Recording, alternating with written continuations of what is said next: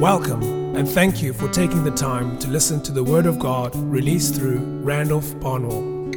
Randolph is the founder and senior elder of Gate Ministries, Durban Central. Be encouraged to access free additional resources for your edification at randolphbarnwell.com. Great grace, peace, and mercy from Christ be multiplied to you as you listen to this teaching. Continue in the series that we are currently embarking on, which is Grace and Kingdom Economics.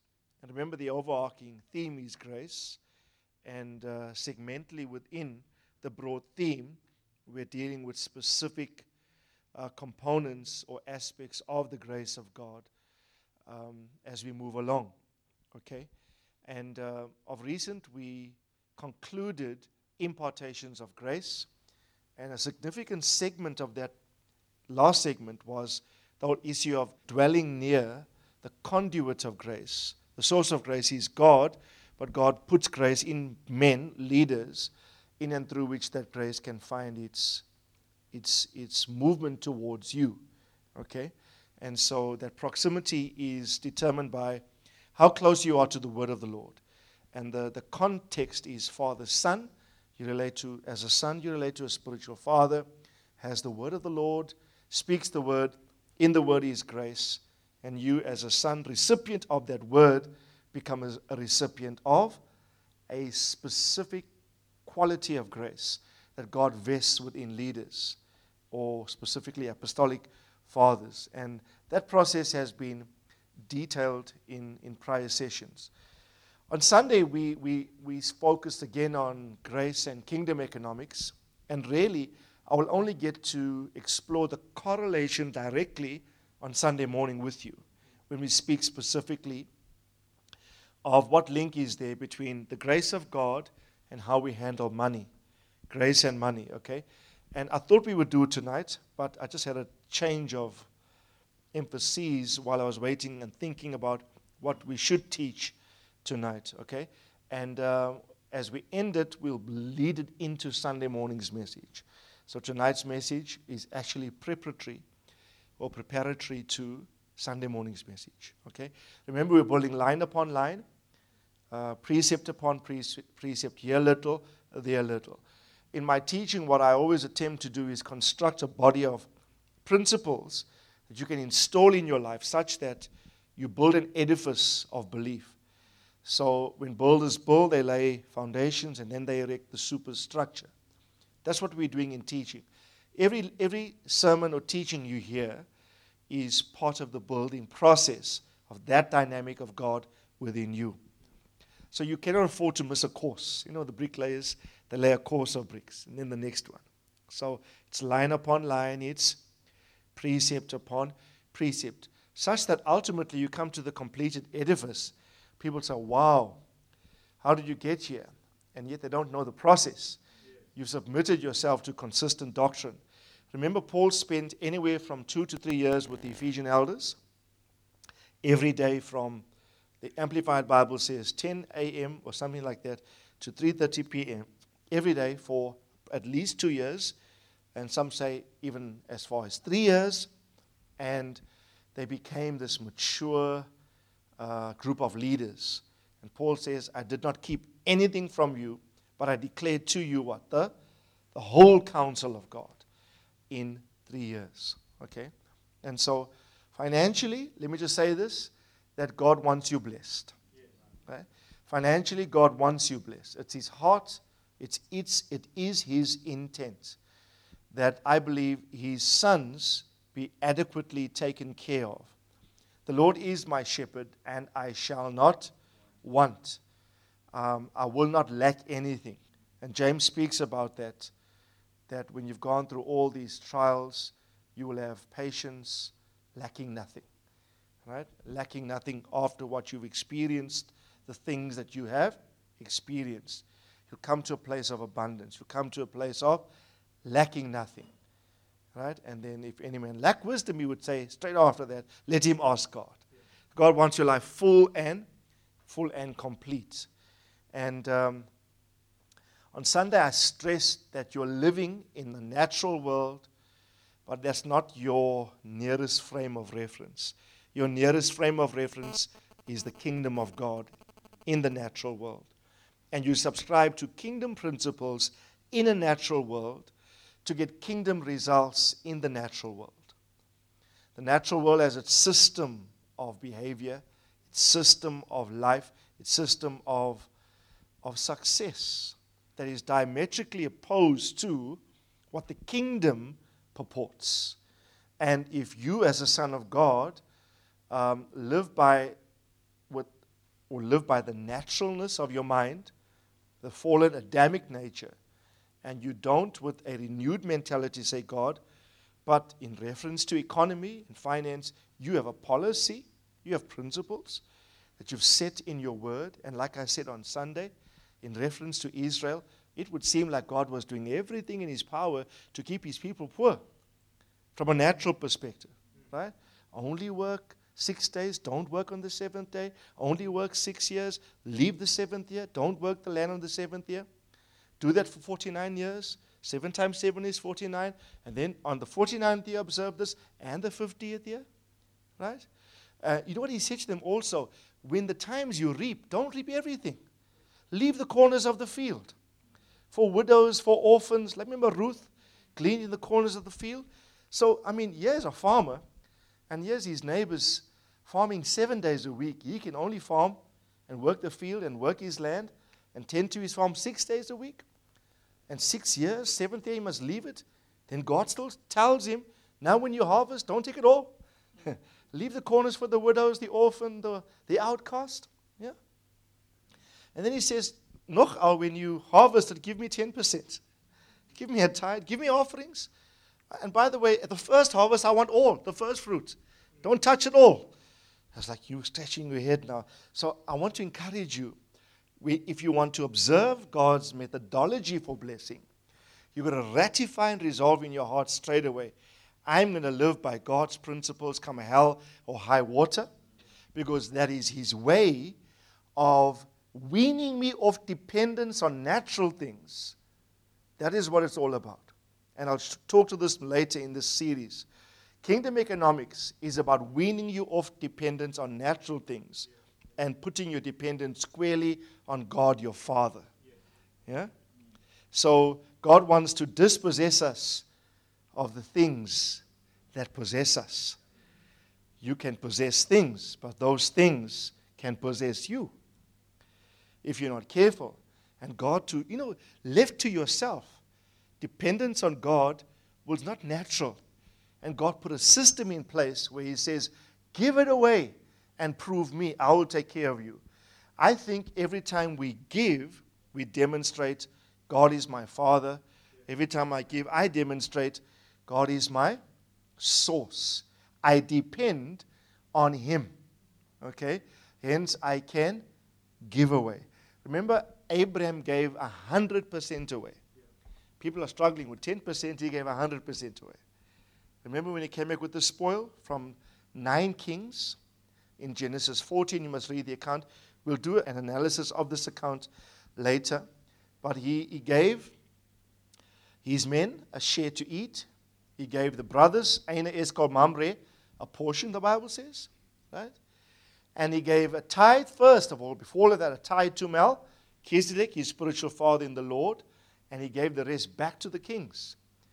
And he said to the king of Sodom, I will not even so much as take a shoelace from the spoil, lest it be said, the king of Sodom made Abraham rich. So he's taking his dependence of natural things and putting it squarely upon the Lord. I want you to start practicing this. Every time you give, say it to your mind, I'm expressing my dependence on God. I'm declaring, yes, I need this money. Based on natural calculations, if I do the sums, I cannot afford to give this away. But I'm giving it to prove that my trust and my store is not based upon my job nor the state of my bank account. My trust is squarely on my Father. And God wants us, that's why he put the system in place. He says, deliberately live attached or not dependent upon natural things. So put your dependence squarely on me, because if you trust in natural things, that realm must provide for you. But if you put your dependence upon me, I will provide for you from my realm. It's called the riches of God in Christ Jesus. Philippians 4. Right? The riches of God in Christ Jesus. So what realm do you want your providence to come? Will it be left to your own ingenuity, your own resource, your own attempts? Or will you trust your Father? Right? And I want to say, God is faithful. God is abundantly faithful. Then I want to wean myself off dependence on the natural realm. Right? I want to depend on the Lord, exclusively on Him. Amen? And that is critical thing to understand. And I want to encourage you not to count rands and cents. Right? Just blindly, and you will see in time how God is able to open the door and bless you. Remember, financial breakthrough is not an event. It's the result of a process of obedience. It's not an event that momentarily will come upon you. God's financial blessing plan for you is the outcome of a lifestyle of financial obedience. Right? A lot of people wait for momentary breakthroughs or suddenly moments, as they call it.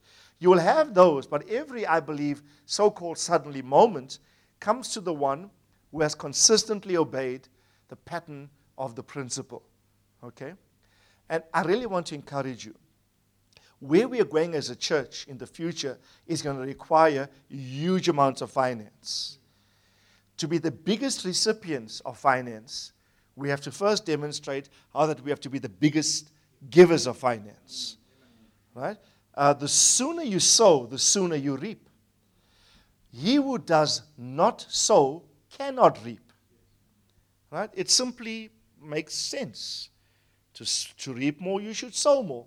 Right? It's a common sense principle. But if you don't engage the law, the result of the law, God's law, cannot come to you.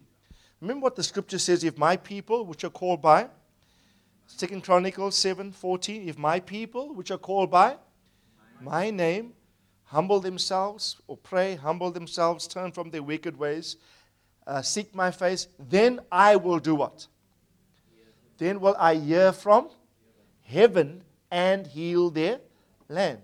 So the principle is, if you take out all the words in between, that verse starts like this. If my people will, then I will. If my people humble themselves, seek my, then I will hear from heaven, heal their land. So God will when His people will. If my people will, then I will. Now, God's laws in Scripture and laws that govern His kingdom are based on principles. It's easy to access the result of the principle by engaging the principle. You cannot experience the result without submitting to the process of the principle.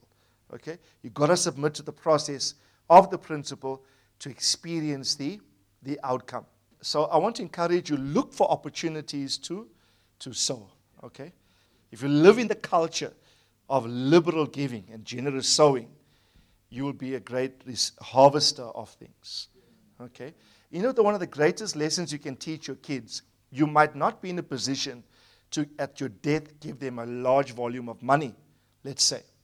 But you can impart to them principles which, if they observe in their time, will ensure that they be successful in their time. Okay? The greatest legacy and inheritance you can leave the kids are biblical principles, which they observe in their time will ensure their own success. So, financial breakthrough is a process. It's not an event. God places money alongside the path of financial obedience. If you submit yourself obediently financially, blessings financially will attend you. Right? It's cause and effect. So we are living presently in a reformation called the Apostolic Reformation. And the whole move or the impetus behind the Reformation is that the church needs to be reformed. Martin Luther, 500 years ago, on the 31st of October, 1517, the year 1517, 500 years ago, nailed his 95 Theses to the Catholic Church door, remember? What he was saying to the Pope is, there are 95 things. There's so much error in terms of the form and function of the church. The church doesn't need revival. The church needs a reformation. Internally, structurally, at the heart of it, change the very ethos and system by which we do church. Right? And for that, obviously, he was excommunicated. Others like John Hus were killed at the stake. Let me just say that was 500 years ago. Right? We are 500 years since. The Reformation has not stopped. The church is still in a process of being reformed. Please remember, when you think Reformation, all you must think is, we're going to bring everything that is deformed, lost its original form, for some reason deformed, bring it back to its original form, biblically. Bring it back to its order. And you know, the Greek word for reformation, the word reform or reformation, can be found in the book of Hebrews chapter 9. Right? It speaks about the times of reformation. The Greek word is diorthosis. Diorthosis, we get the English word orthopedic from. An orthopedic surgeon is a bone surgeon. When you go to an orthopedic surgeon, he's not primarily interested in muscle or muscular dysfunctionality. He is interested in the accuracy of bone structure and bone alignment. Because if your bones, your structure's out of sync, the form externally, because the muscle will form around that deformed structure, the skeletal structure. What is God interested today in reforming? The skeletal structure of the church. He is not interested in the cosmetic appearance, how we dress it well externally. He wants to go to the core and realign the bones. And you know what orthopedic surgeons do? Sometimes to reset the bone, they have to break the bone. So welcome to Gate Ministries Durban Central, where your bones will be broken. Okay, I'm speaking figuratively. Please don't get too concerned. You won't break your bones literally, right?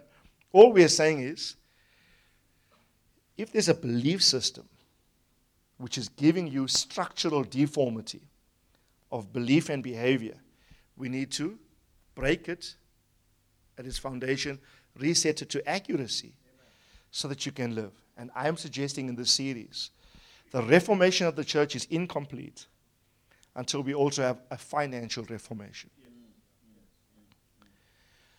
Things financially have got to be brought back to biblical order.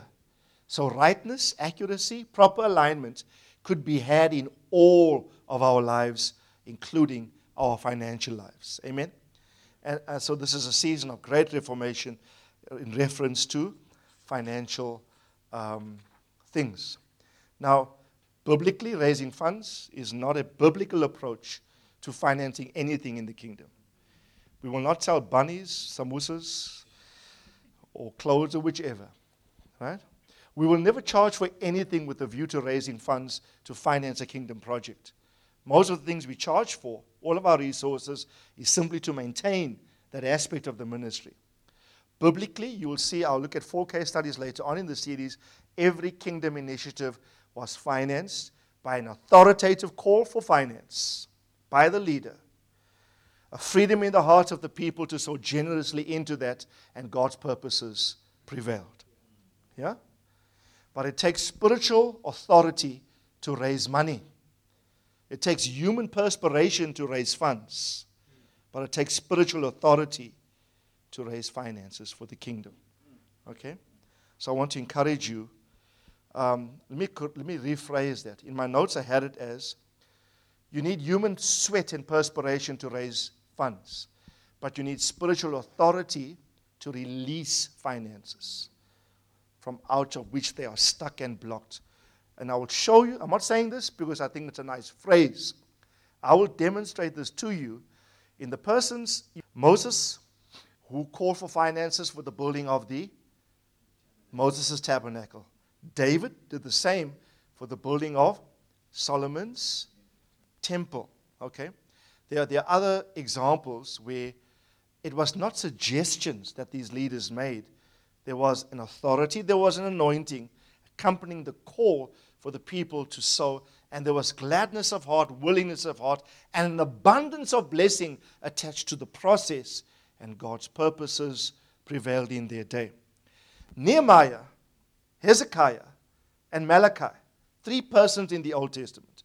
Whenever Israel went away from the path of financial accuracy, these men rose up. The famous one we know is Malachi, right? Wherein have you robbed me, declares the Lord, in tithes and Malachi stands up as a reformer, bringing accuracy to financial matters in his day. Nehemiah did the same. Hezekiah did exactly the almost identical thing, calling the nation back to financial accuracy. Nehemiah as well. In fact, Nehemiah prayed that God would remember him for that, not for building the wall. You must read Nehemiah from chapter 10 to chapter 12. After the wall is built, he focuses on financial issues, and he says, remember me for this, God. I mean, wouldn't you think you want to be remembered for the rebuilding of the wall in 52 days? He says, no, I want to be remembered for restoring financial accuracy to the house of God. Now, I'm going to start on Sunday morning at church. I'm going to start to demonstrate principles of financial giving. But for today, I'm going to use Mark chapter 12 and verse 41 as a case study. It's just to demonstrate to you in the matter of giving.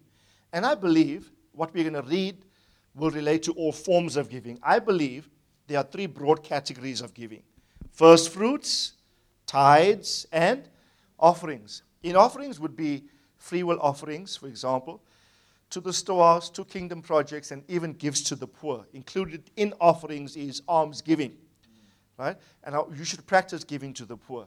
Today we just didn't have one big at the gate. We had 2. Okay, Naz was with us at home today, just chatting to Renee, and we had 2, right? They tell their friends, you come to this house, you get stuff, bro. So they're bringing all with, right? And we had not just one rattling at our gate, 2. We have a regular one that comes. No matter how busy I am, I stop. We make a meal or some bread, have coffee or juice, depending on the state of the weather, and we give it to the guys, right? And I want to encourage you. The Bible says, I'll talk about ministering to the poor in the series. Whenever you give to the poor, Scripture says you are lending to the Lord. Who'd like to borrow the Lord some money? You pay back huge interest. It says when you give to the poor, you lend to the Lord. So never disparage against a poor person. Don't just think it. Do whatever is within your means to sow to that. Amen.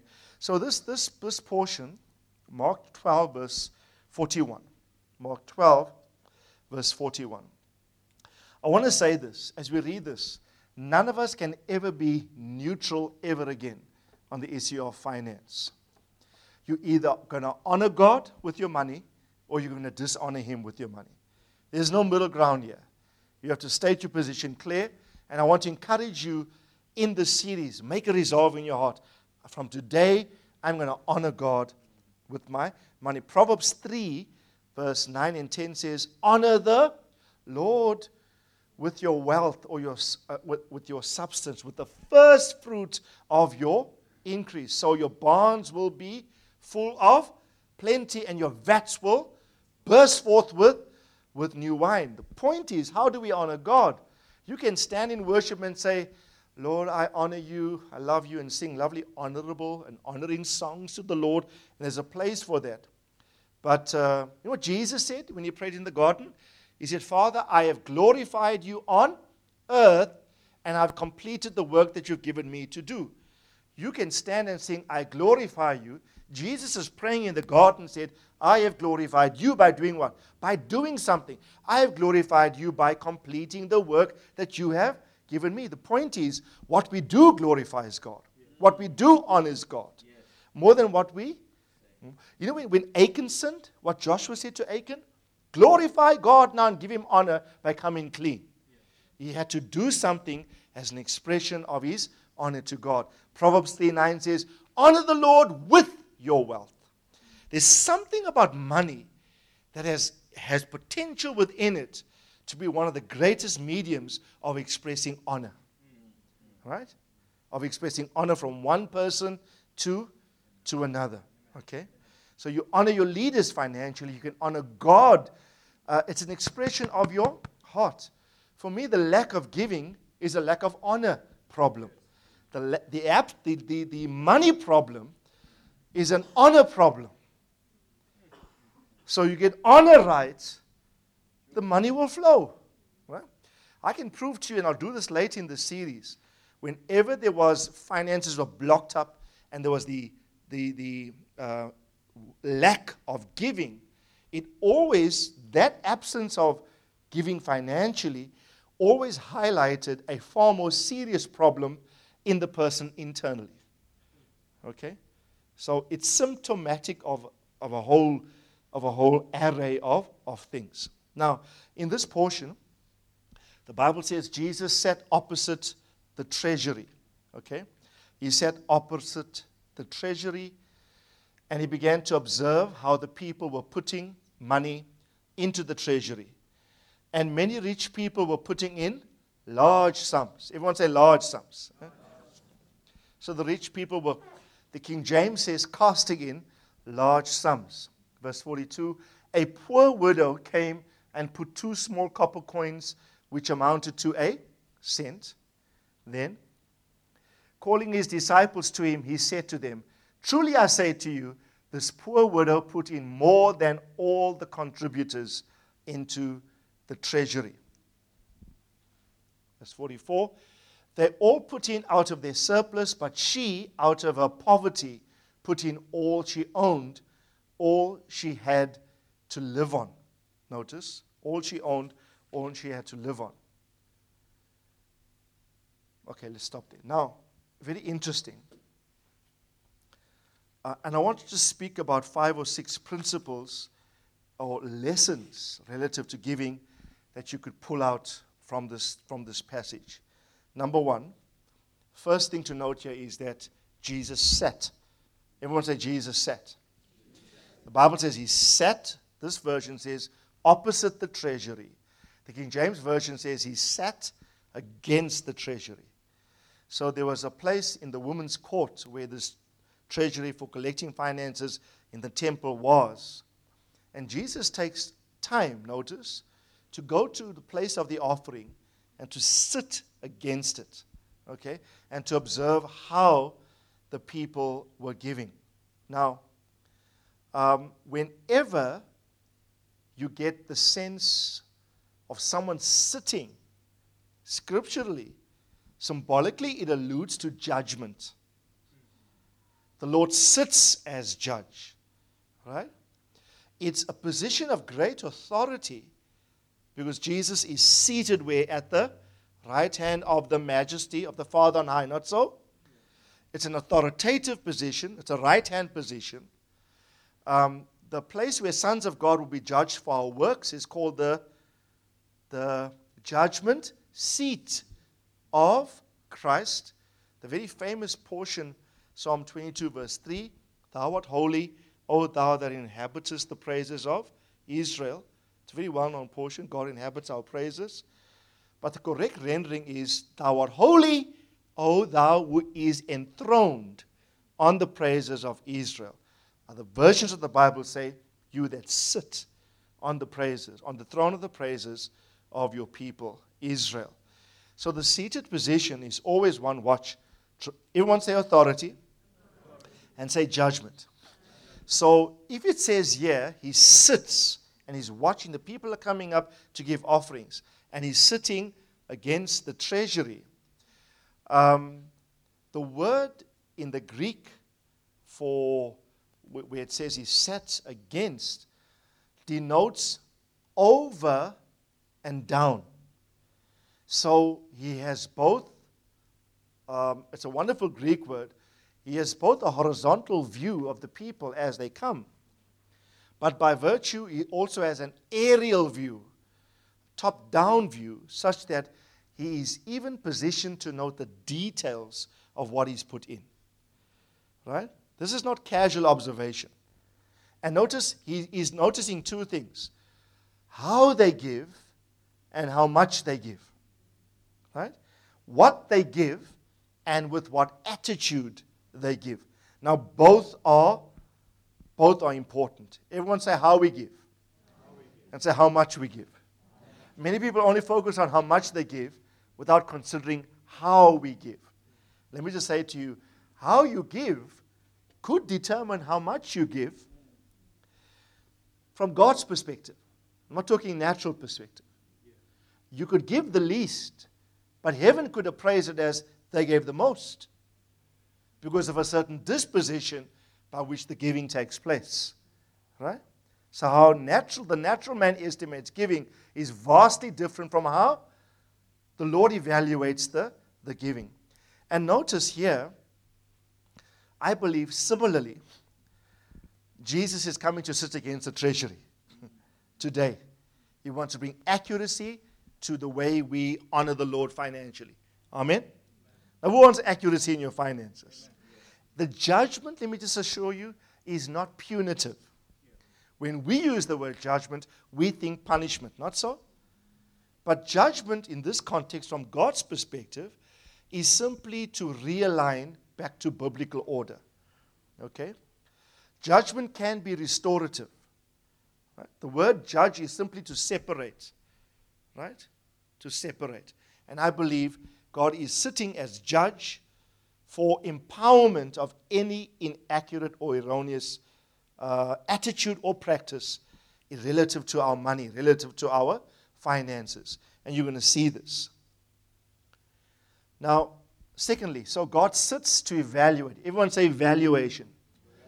You know, I would have loved to have seen. This is so untypical of Jesus.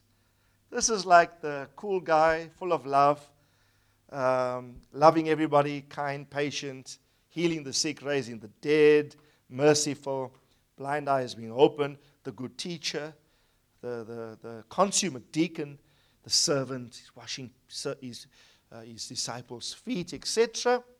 Then we see the strange aspect about him. He's interested in money. Tell you, Jesus is very interested in money. And now let me just say this. Like I said previously, many people don't appreciate how much God's word gives attention to the whole issue of finance. And I think God deliberately slotted this in the Gospels to show us he takes keen interest in the offering. He doesn't stand from afar and check, oh, let me check what's happening here. He said, no, I want to know the details. Right? I'll come and I'll sit up against the treasury to notice that the widow gave 2 mites that make a farthing. King James language. He added it up. Oh, it's equivalent to that. Right? It's literally a cent, Roman cent, which was a denarii was 1 day labor. If you worked for a day in that time, you get paid a denarii. A denarii was the wages for 1 day. The 2 mites that make the cent or the farthing that the widow gave was 1/64th of a denarii. That's how little she gave. Imagine, not just half, not just a quarter, 1/64th of a denarii, which is 1 day's labor. This is like barely anything. She gave a loss, not so? Now, to note those details tells me he's taking, don't just think that you can decide what to give when you want to. He won't mind. Yes. He takes the one thing I appreciate about the Father, he's very meticulous. We sometimes are not meticulous about things. We casual, we flippant. But he takes care of the detail. So tell your neighbor, be detailed about your giving.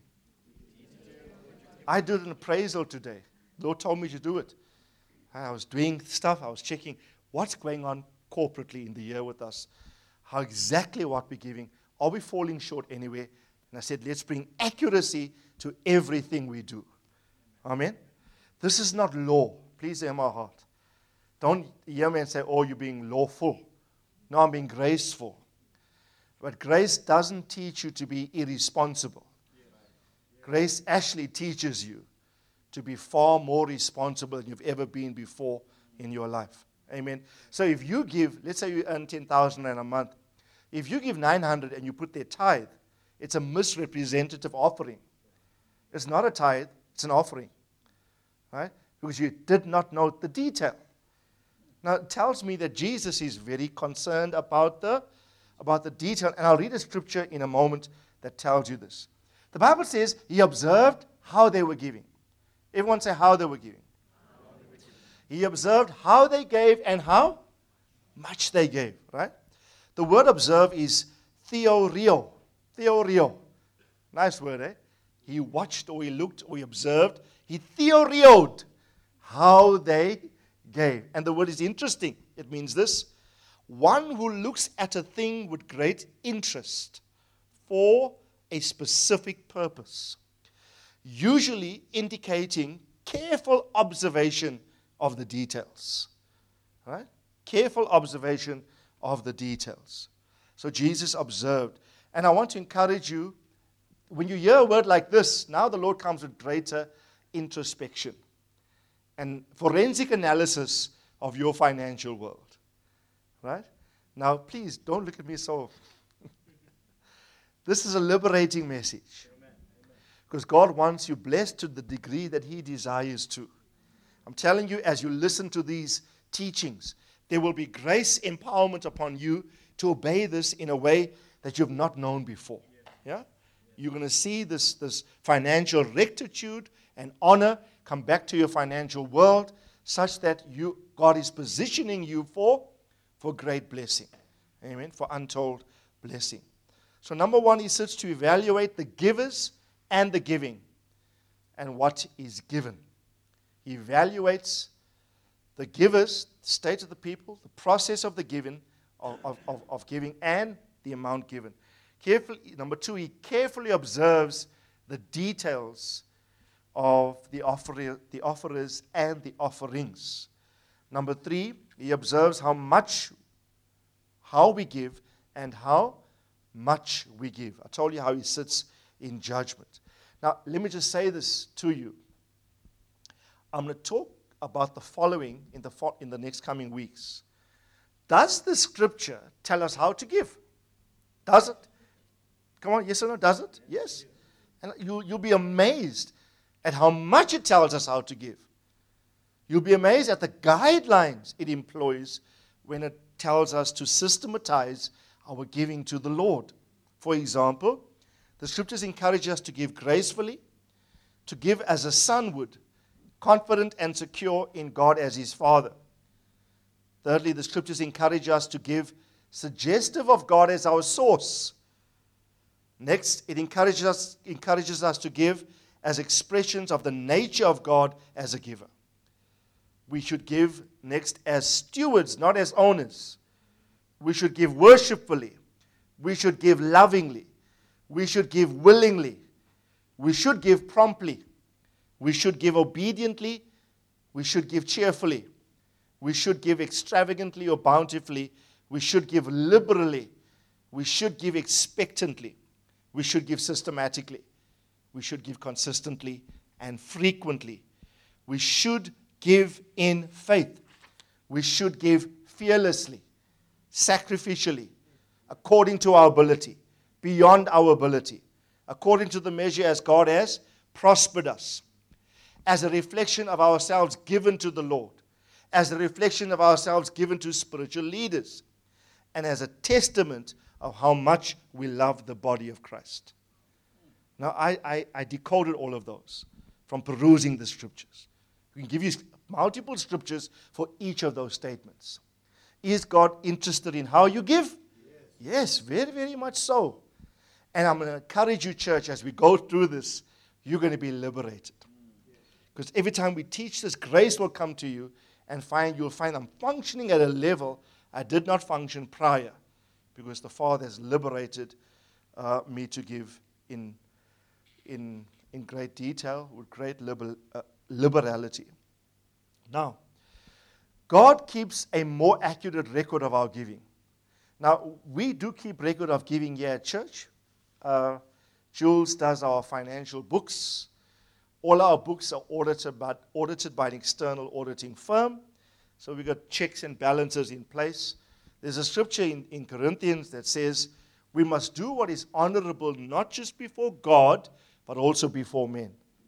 So if earthly systems check us, they must find us honorable financially. There's a lot of evil going on in some sectors of the church financially, right? A lot of theft or abuse of finances, etc. Again, I want to say this to all of us. My intent in encouraging you to get into the principles of the series, I have no personal agenda to get rich, right? In fact, God has taken my eye off tithes and offerings and first fruits. And He says, you rely on that. God has a way of drying up a source that you become reliant upon. He says, now you don't depend on you. Put your eyes on me. I don't know how many times that's happened to me, right? So I've learned that God trains a man to be in his faith to grow. And so now my faith, yes, God will use those things. But I realize people are not my source while God uses people. God, my Father, is my source. And you must adopt the same attitude. God is my Father, I am His Son. He will never leave me. Neither will He forsake me. Now, is God concerned about details? Yes, on this passage. Let me show you a passage. Numbers chapter 7, verse 10 to 83. It's going to be a long time. Don't worry, we won't read it all. Numbers chapter 7, from verse 10 to verse 83. Long passage this, eh? Now, what's happening here? There's 12 princes from each of the 12 tribes, 12 leaders of the 12 tribes. And each leader is offering to the Lord, contribution. And look what the scripture says here about the first guy. The leaders offered the dedication offering for the altar when it was anointed. So the leaders offered their offering before the altar. The Lord said to Moses, let them present their offering, one leader each day, for the dedication of the altar. So this will take 12 days, 12 leaders. Now the one who presented his offering on the first day was Nashon, the son of Amminadab, of the tribe of Judah. Judah always seems to be first, right? It's an apostolic tribe. It's the apostolic principle. They quickly go first to offer. So the leader at that time, Nashon, he comes and he makes his offering. The Bible says this. Notice how detailed the Bible takes time to delineate or to catalog in a list what the guy is offering. His offering was one silver dish whose weight was 130 shekels, one silver bowl of 70 shekels, according to the shekel of the sanctuary, both of them full of fine flour mixed with oil for the grain offering. One gold pan, 10 shekels, full of incense. One bull, one ram, one male lamb, 1 year old, for burnt offering. One male goat for a sin offering. And for the sacrifice of the peace offerings, 2 oxen, 5 ram, 5 male goats, 5 male lambs, 1 year old. This was the offering of Nashon, the son of Amminadab. What verse are we on? How many verses? 83. You want to take the time to read the rest? You don't have to. You know why? Each leader gave exactly the same offering. But the Bible doesn't say, and the next leader gave exactly the same as the Bible takes the time to rewrite it all over again. Now when you read this thing, you say, where's Moses? Did he have cut and paste facility? Cut and paste. If I was writing this and I said, and the rest of the 11 princes gave exactly the same as Nashon from Judah, right? You know why? God doesn't fill the pages of the Bible up. God is not given to waste. God is not given to casual repetition of words. Every word of the Bible is extremely weighty. I think God repeats this to show how much He appreciates and emphasizes detail and values the contribution of each member. Right? Otherwise, He would have just said, and they all gave the same. Right? But He specifically mentions the leader, if you read it on, That's your homework. Please don't get bored by this chapter. Right? Like the genealogies, we all just skip over the genealogies, right? And each one gave exactly the same. Right? I want to say this to you. If you've never ever, I know you've known this before, but now I bring you to greater awareness. God views your offering. God regards your offering. God remembers your gifts. God, there's Psalm 20, just quick. Psalm 20. You know what Psalm 20 says? I told you Psalm 20 is my favorite birthday song. I like to wish people happy birthday. I'll share a verse with them from Psalm 20. But there's another verse here that I like. May the Lord answer you in the day of trouble. May the name of the God of Jacob set you securely on high. Then it says, may He send you help from the sanctuary and support you from Zion. May He remember your meal offerings. I like this. May God remember your meal offerings and find your burnt offering acceptable. Selah. And the rest of the psalm is beautiful. But my prayer is for all of you. Some of you have given and you think God has forgotten what you've given. No. Tell you about God keeps records. The fact that God detailed the records of all of these people in the Bible tells me He's very concerned. He's very passionate about the records that He keeps. Right? Now, there's another, I'm just thinking, when Cornelius gave alms giving to the poor, remember? Not part of my notes, but I think I need to add it in. God never forgets. I want to encourage you.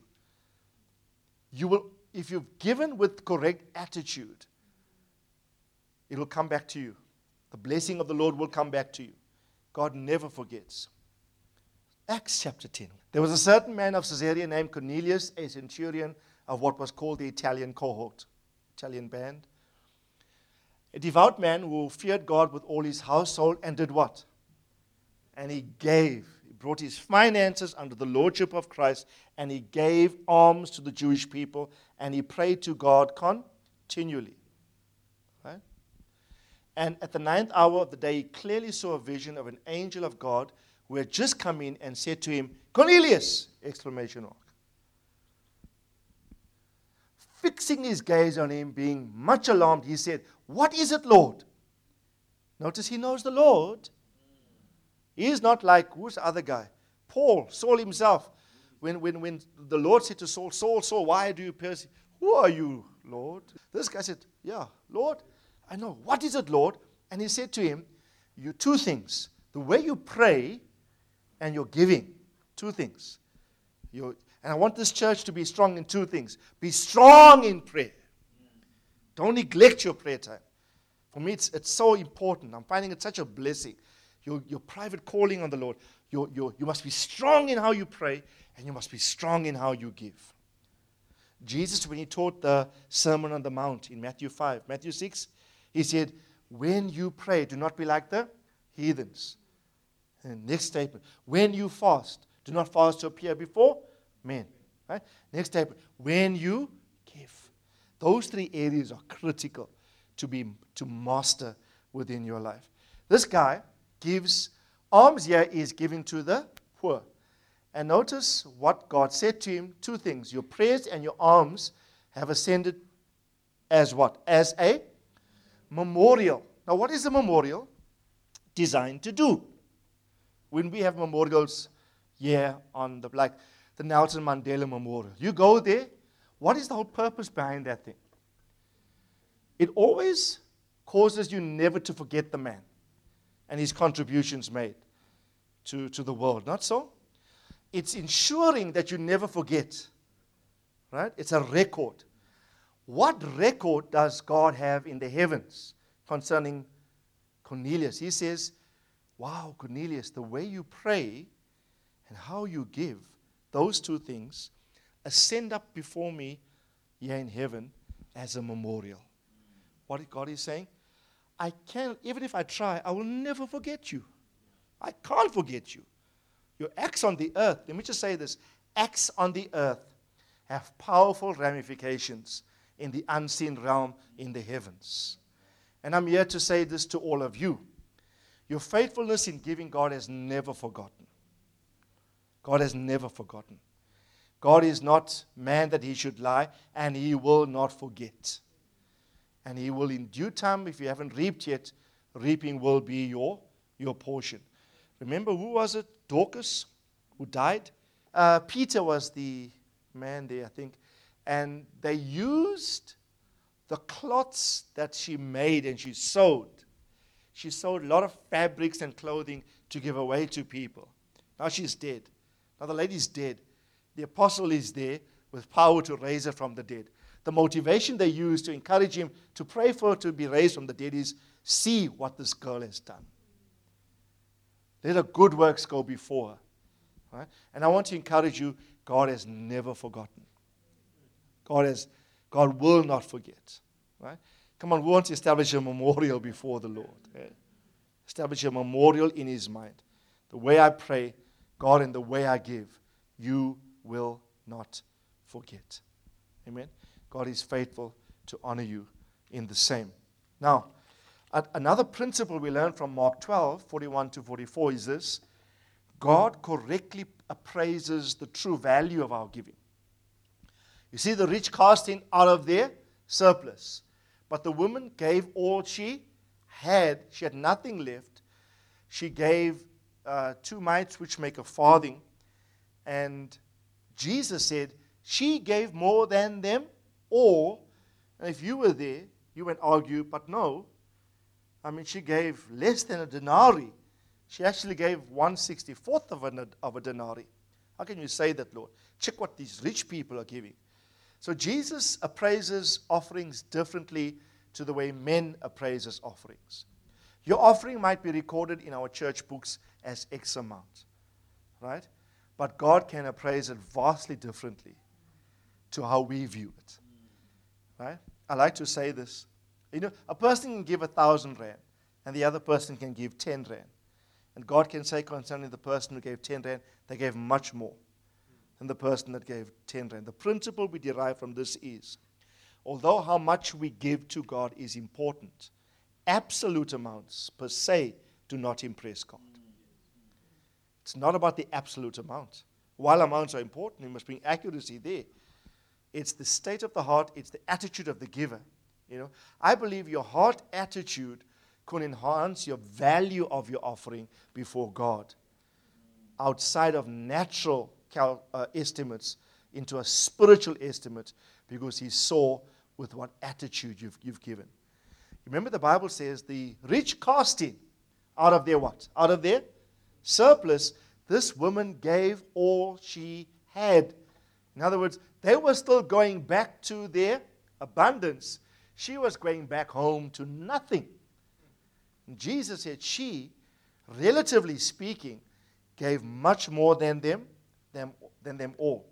Another principle to derive from this is God doesn't appraise what you give by what you give, by what you have left.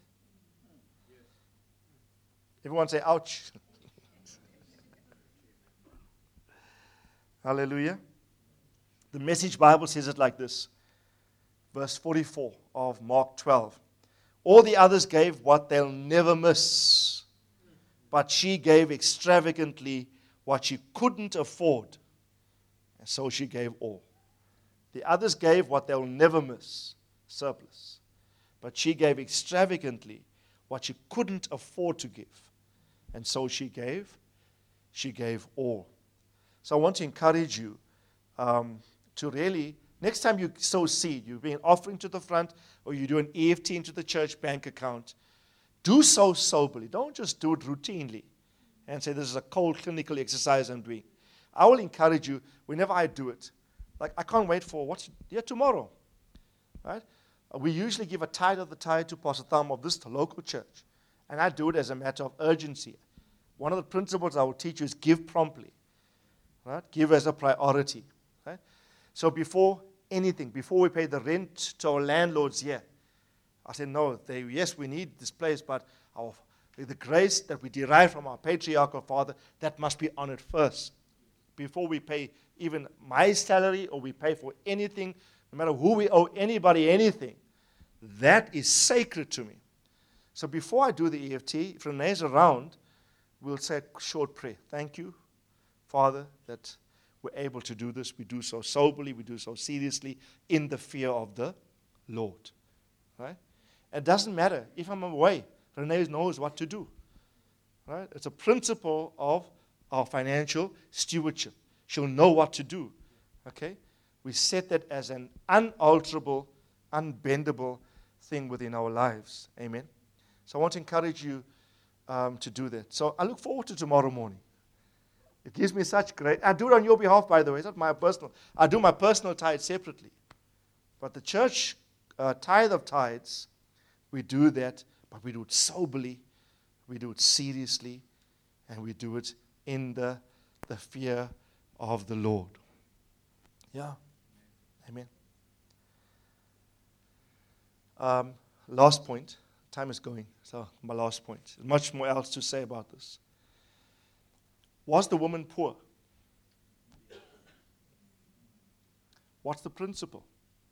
Even the poor are not exempt from giving. You are never too poor to be unable to give. Poverty can never be excused as a reason not to give. Yeah. In fact, poverty, or rather giving, is the process to it's a way out of poverty. Giving is the pathway of deliverance from the realm of poverty. And you might think it's paradoxical, not so. Doesn't make natural sense. But remember, I spoke to you on Sunday. If you try and employ financial principles using the mind of the natural mind, it's not going to make sense. You have to trust God that this is a spiritual economy that works. So even the poor are not exempt. You know where the Bible says this woman was poor, calls her a poor widow? The word poor here is pitokos. And it's really like the poorest of the poor. This particular word used in this context. It means to crouch, to cower like a beggar. It is describing someone who is poor and helpless, someone in abject poverty, utterly helpless, complete destitution. Right? Remember Dr. Segi said they were so poor, even the poor people called them poor.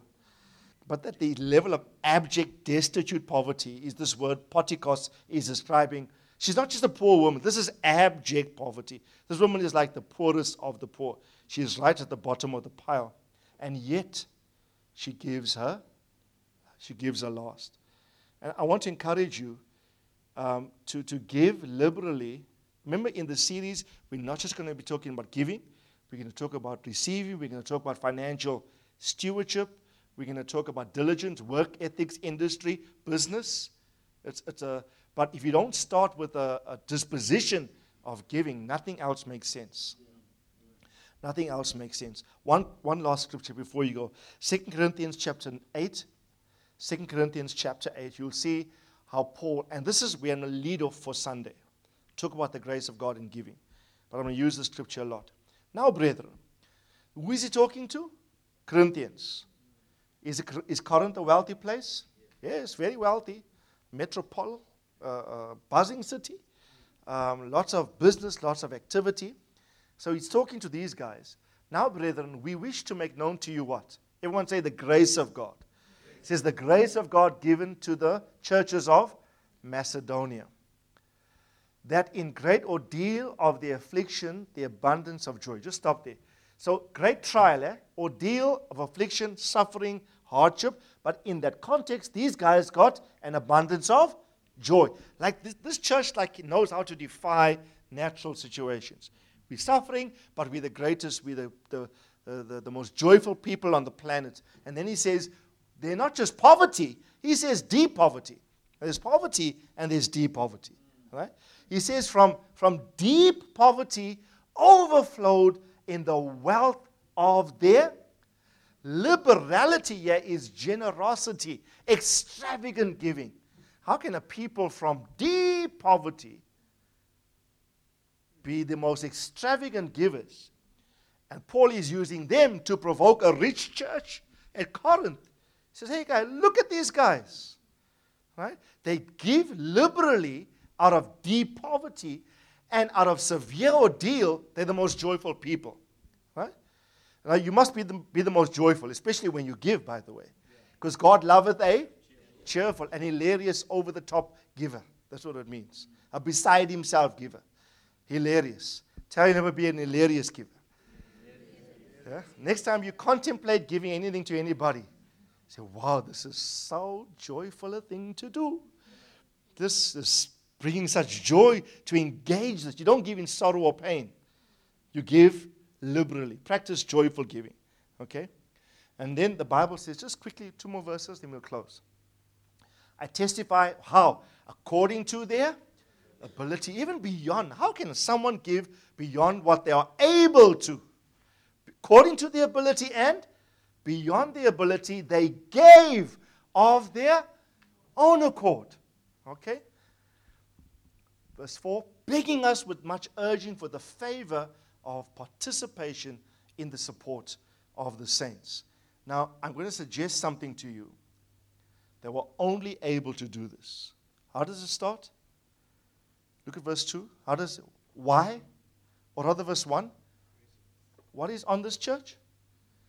What is he wanting to make known by talking about how these people give from deep poverty with great liberality, according to the ability, beyond the ability? What's the cause of all of this? What is he saying? I want you to make known about what?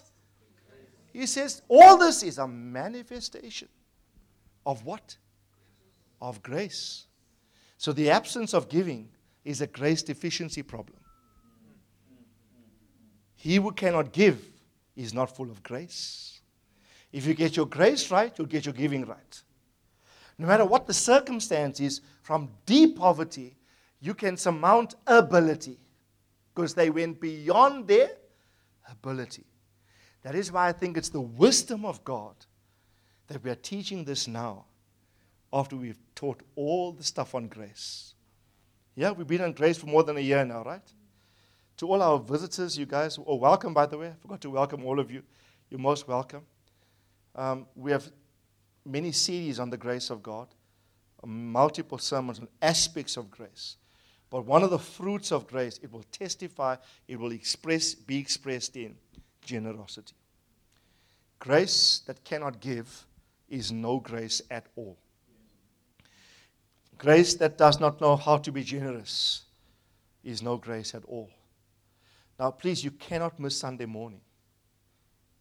I wanted to teach on this tonight. For me, amongst all the multiple principles I will teach you, to have an understanding of grace and how grace gives will set you free in the area of giving. You never ever teach people kingdom economics without teaching them the value of the grace of God. Because if they don't appreciate grace, they will never know what it is to give. And even when Paul sent Titus to this group, read 2 Corinthians chapter 8, he said, I'm sending Titus to you, and he will complete this grace of giving within you. You know the grace of our Lord Jesus Christ, he would say. Though he was rich, yet for your sakes he became poor, that you through his poverty might become rich. Amen. So is there any excuse for not giving? No. This woman had every reason not to give. Yeah? She had every reason to withhold those 2 mites. But she says, no, I am going to release this. Again, I want to encourage you. The sooner you sow, the sooner you reap. The more you sow, I'll teach this later, the more you reap. If you want to up your level of harvest, up your level of seed, it's a very simple thing to do. You don't need to be a rocket scientist to work these things out. But your capacity to elevate the giving is going to flow from grace content. And all the principles relative to giving I've shared with you. And I'm going to discuss those principles very quickly. Right, the next 2 or 3 weeks. Just spend about 5 or 10 minutes on each one, show you the principle, and activate that reality within your life. Amen? So I want to encourage you to receive this word from the Lord. Lift up your hand, let's pray. Hallelujah. Thank you, Father. Let's think about his grace. As you think about finance, you think about grace.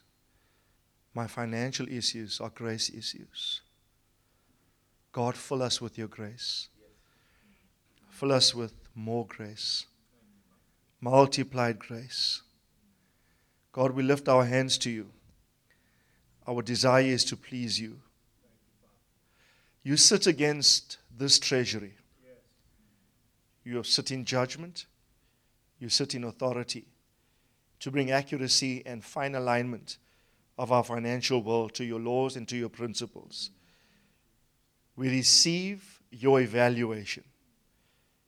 We will accept your assessment report of our faithfulness or otherwise in reference to giving. We ask, oh God, that where we have failed, that you forgive us. Thank you for your mercy that washes over every single one of us now. Thank you that there is no condemnation for us. Thank you that where we fail, you forgive us. Now I speak on the Lord's behalf. You are forgiven. The Lord forgives you. The Lord wipes your slate clean.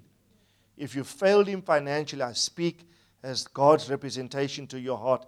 The Lord says to you, my son, I know your heart. I forgive you. Receive my mercy. Receive my grace today. God, as we receive this, I ask, oh God, that we will be more thorough, more focused in how we manage our finances. Our heart is to really honor you and to be financially obedient to all of your laws and principles. And so we ask, even now, God, as we pray, let your grace fill us anew. I pray great grace impartations as I speak upon the house, upon everyone here present, upon those who would listen to this audio recording. In the name of the Lord Jesus Christ, great grace, great peace be your portion in the name of the Lord. I declare to you that this is the start of the end of your poverty. This is the start of the end of your poverty mentality.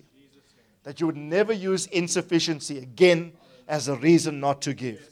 Never again, Father, will we ever say we don't have enough.